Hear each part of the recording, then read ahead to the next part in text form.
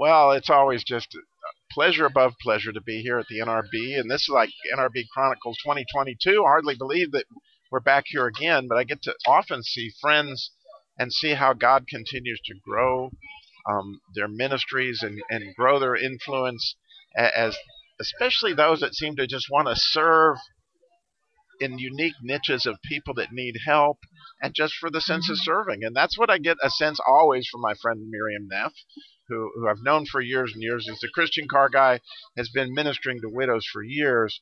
But then she brought in her daughter, Valerie, and they've been on this Wise Women Managing Money. And so now you've written a book. We have. It's been a great adventure together. And so, Valerie, from your perspective, maybe we'll just start with one of my fun questions. Like, man, there's a chapter in this book. Like, you're thinking, I can hardly wait till they read this, and so, like, without making it so they don't ever want to read the book, but by nonetheless, I mean, how cool is it that God's given you insight to help folks, or maybe you need to talk about who you're helping. Yeah, so my mom has had a widow's ministry for 14 years, and so when she would speak with a lot of these ladies, right on the heels of grief would come financial issues, questions about, boy, I never knew we were $80,000 in debt, or boy, I'm half owner of a manufacturing facility now. Women who are kind of being thrown into doing the finances, many have been doing it over a lifetime, but some are just suddenly thrown in. And this would happen with ladies that are widows, or maybe have been divorced, or maybe they're single and just are starting out. So they're maybe a little bit intimidated by the financial world. But what we really want to see is for them to step into it with biblical confidence that they can be good stewards.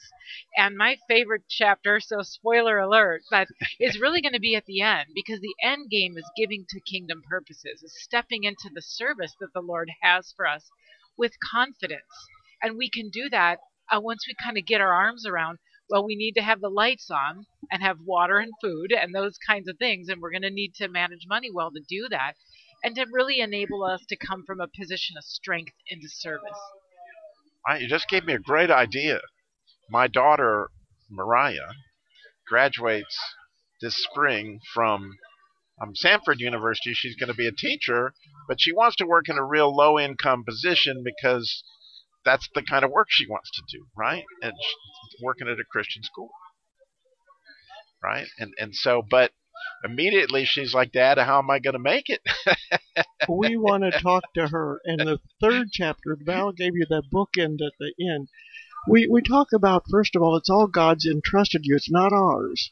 But now she was going to love the third chapter when it talks about how you create your spending plan. And she wants to do that early and young. Not everyone does that. Even, Bob and I did finances together, probably a little bit at the first, but more so all the time. But I didn't do anything in investing till after he went to heaven. So it's kind of like I'm the vintage person here, and Valerie's the lawyer and the CFP and next generation. And we want women to early on get into the recognition that it's God's on loan. And he wants us to be a Matthew 25 steward. He wants us to grow it. So your daughter is going to be uniquely positioned to value every daughter. I'm proud of you, Dad. Yeah, and don't tell her. We'll give her a free book, and you can give that to her for a grad gift. She can come right out of the gate with that. I'm going to get it to her before that, because, in almost every phone call, you know how it is when I guess you're in college, and life is never really coming at you. Mom and Dad have helped you through this, that, and the other, and all of a sudden you're like, oh, I'm going to have to pay my own insurance, and oh, I'm going to have to pay this bill and that bill that I've never paid before, and I can just sense this panic in her, and so I really want to give it to her like soon, like the next time I see her. So because we live in Winston-Salem, where I actually live in Stokesdale, North Carolina. She's in Birmingham, so but fun, and I know how critical it is, because like, oh my goodness, if I'd have known then what I know now about saving, and I have friends, that did from the time that they were like, when they got out of college and began that program. But it's never too late, is it? Right. And we have gained a lot of biblical wisdom over the years. We have heroes in this area. We've got Larry Burkett, we've got Ron Blue. We wanted to write from a women's perspective for women, kind of standing on their shoulders. They've given a lot of biblical truth over the years. And we just wanted to take some of that and say, and here's some of the specific interests that women might have around it, or some of the studies are showing us a lot of times it's a lack of confidence.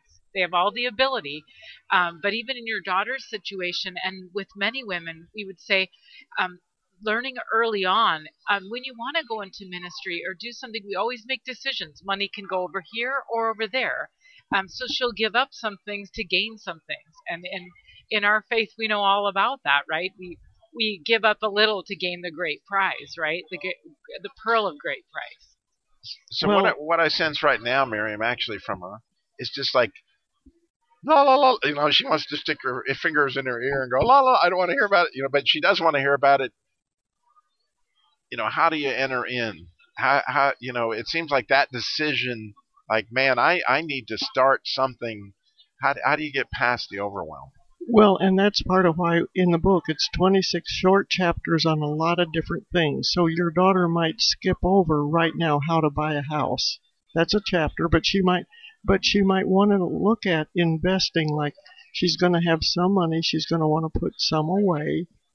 And so she can pick and choose what chapter she feels meets her need. They're standalone. And yes, we start with we're a steward, but a little bit of statistics. And she's the numbers nerd, I'm the word nerd. But here's a few statistics. Word nerd. I've never heard that. I think I made that up right now.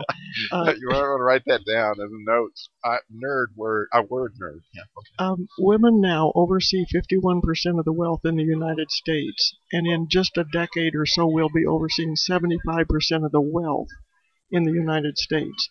Why? Because we're better educated, we're working more, most work moms are working, and then there are people like me who my husband went to heaven before I did, which will happen in 8 of 10 marriages. So we're overseeing assets and IRAs and all of that. We have friends lately who have become widowed that are overseeing $12 million in a trust. And her husband wanted her to be the trustee because she's a believer. So when we say there's women in a whole lot of different categories, but the truth is the same. It's not ours, it's God's, so we need to entrust it well. And that will give your daughter her why. Yeah. Why are you doing this? And a why is so important. Number one, because we will likely end up managing it anyway, so you can manage what hasn't been managed in the past, or you can just get in there and get after it. Number one, but we manage it to be good stewards. And if we look at things step by step, one of the things we wanted to do is take the intimidating stuff away. Some of the words we use in the industry are unnecessarily complicated. So just, I would say, get in there and refuse to be intimidated and start small. Right. And so there's one end of the spectrum. The other end of the spectrum, from my perspective, just like you just said, is people that all of a sudden never manage their money. And a perfect example, we do the Jesus Labor Love for Single Moms and Widows, right? And the story that I'll never forget was this poor lady had been driving around for 2 years without an air conditioner. We talked about this last year, and you told us about the button on the car. Yeah, and all she didn't know that, well, you got to hit the little snowflake button, and she had air, but she didn't know to touch the button because her husband wasn't there to do that. And so, wisdom cries from the streets, but you got to stand up and say, okay, And so, it seems to me that so many just take advice from the neighbor who always heard this or whatever, and rather than going to somebody that really understands this, right? Because now you're a widow, and like, what do? I've got a $350,000 IRA that no taxes have been paid on, and everybody tells me I should just take my minimum distributions, Right. But wow, then you end up with a tax bomb that's so. How would you go there? I would start with, first of all, it's seldom an immediate crisis. You can hit the pause button and get some wisdom and get godly counsel. Because, like you were saying, some people might just go to someone that's a family member in their church, and those can be good, but there can also be affinity fraud. So a lot of people are very vulnerable and can be a sitting target. if you have a little bit of something, there's always someone out there who wants to get their hands on it. So, who do you trust that's coming from a biblical worldview, that has your best interest in mind as that person who's very vulnerable? And just like the Bible says, get a little bit of a multitude of wise counsel. Just don't latch on to the first person that's willing to come alongside, because everybody's got an opinion on what they ought to do with that money. Well, Right, and one of the things they can do is buy this book. well, Right, I was going to say we have a chapter on how to pick a financial advisor and the questions you ask. So if you're wondering who to ask, we have a chapter that walks you through. Here's what you want to be looking for, and we have a chapter on investments, and we talk about it like it's your grocery cart. You can go to the deli section and get equities.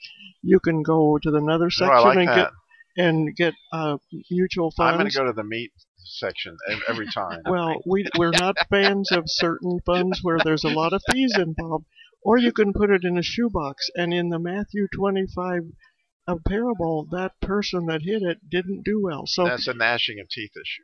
oh, Yeah. you know what? So Valerie and I are not going to be telling you to be fearful and shoebox.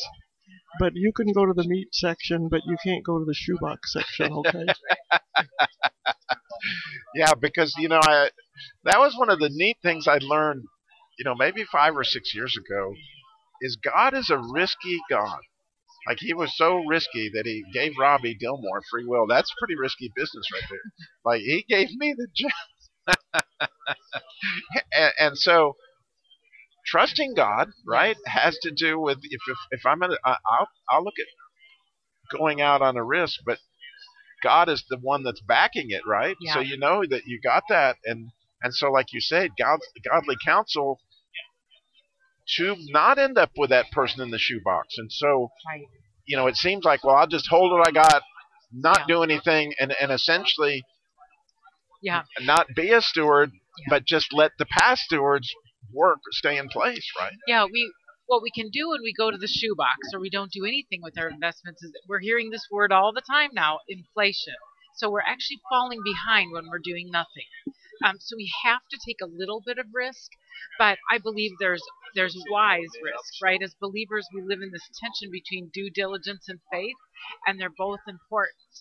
So there is a little bit of risk we can take, but it's not with everything. We really need to be wise.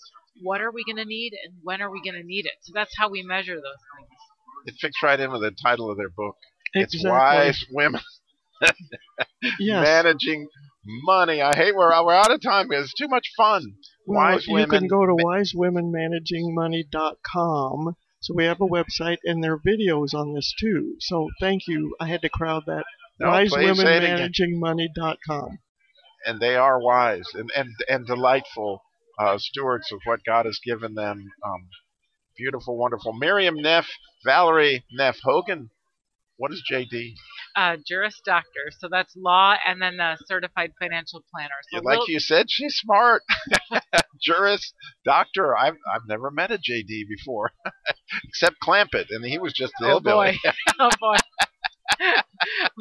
But that is so good, Valerie. Wonderful. Thank you guys so much for coming back and for what you're doing for the kingdom, right? Thank you. May God use this book really to help people, right, build wealth for what you talked about that last chapter, using it for the kingdom. Absolutely. Thank you for having us. Sure. God bless.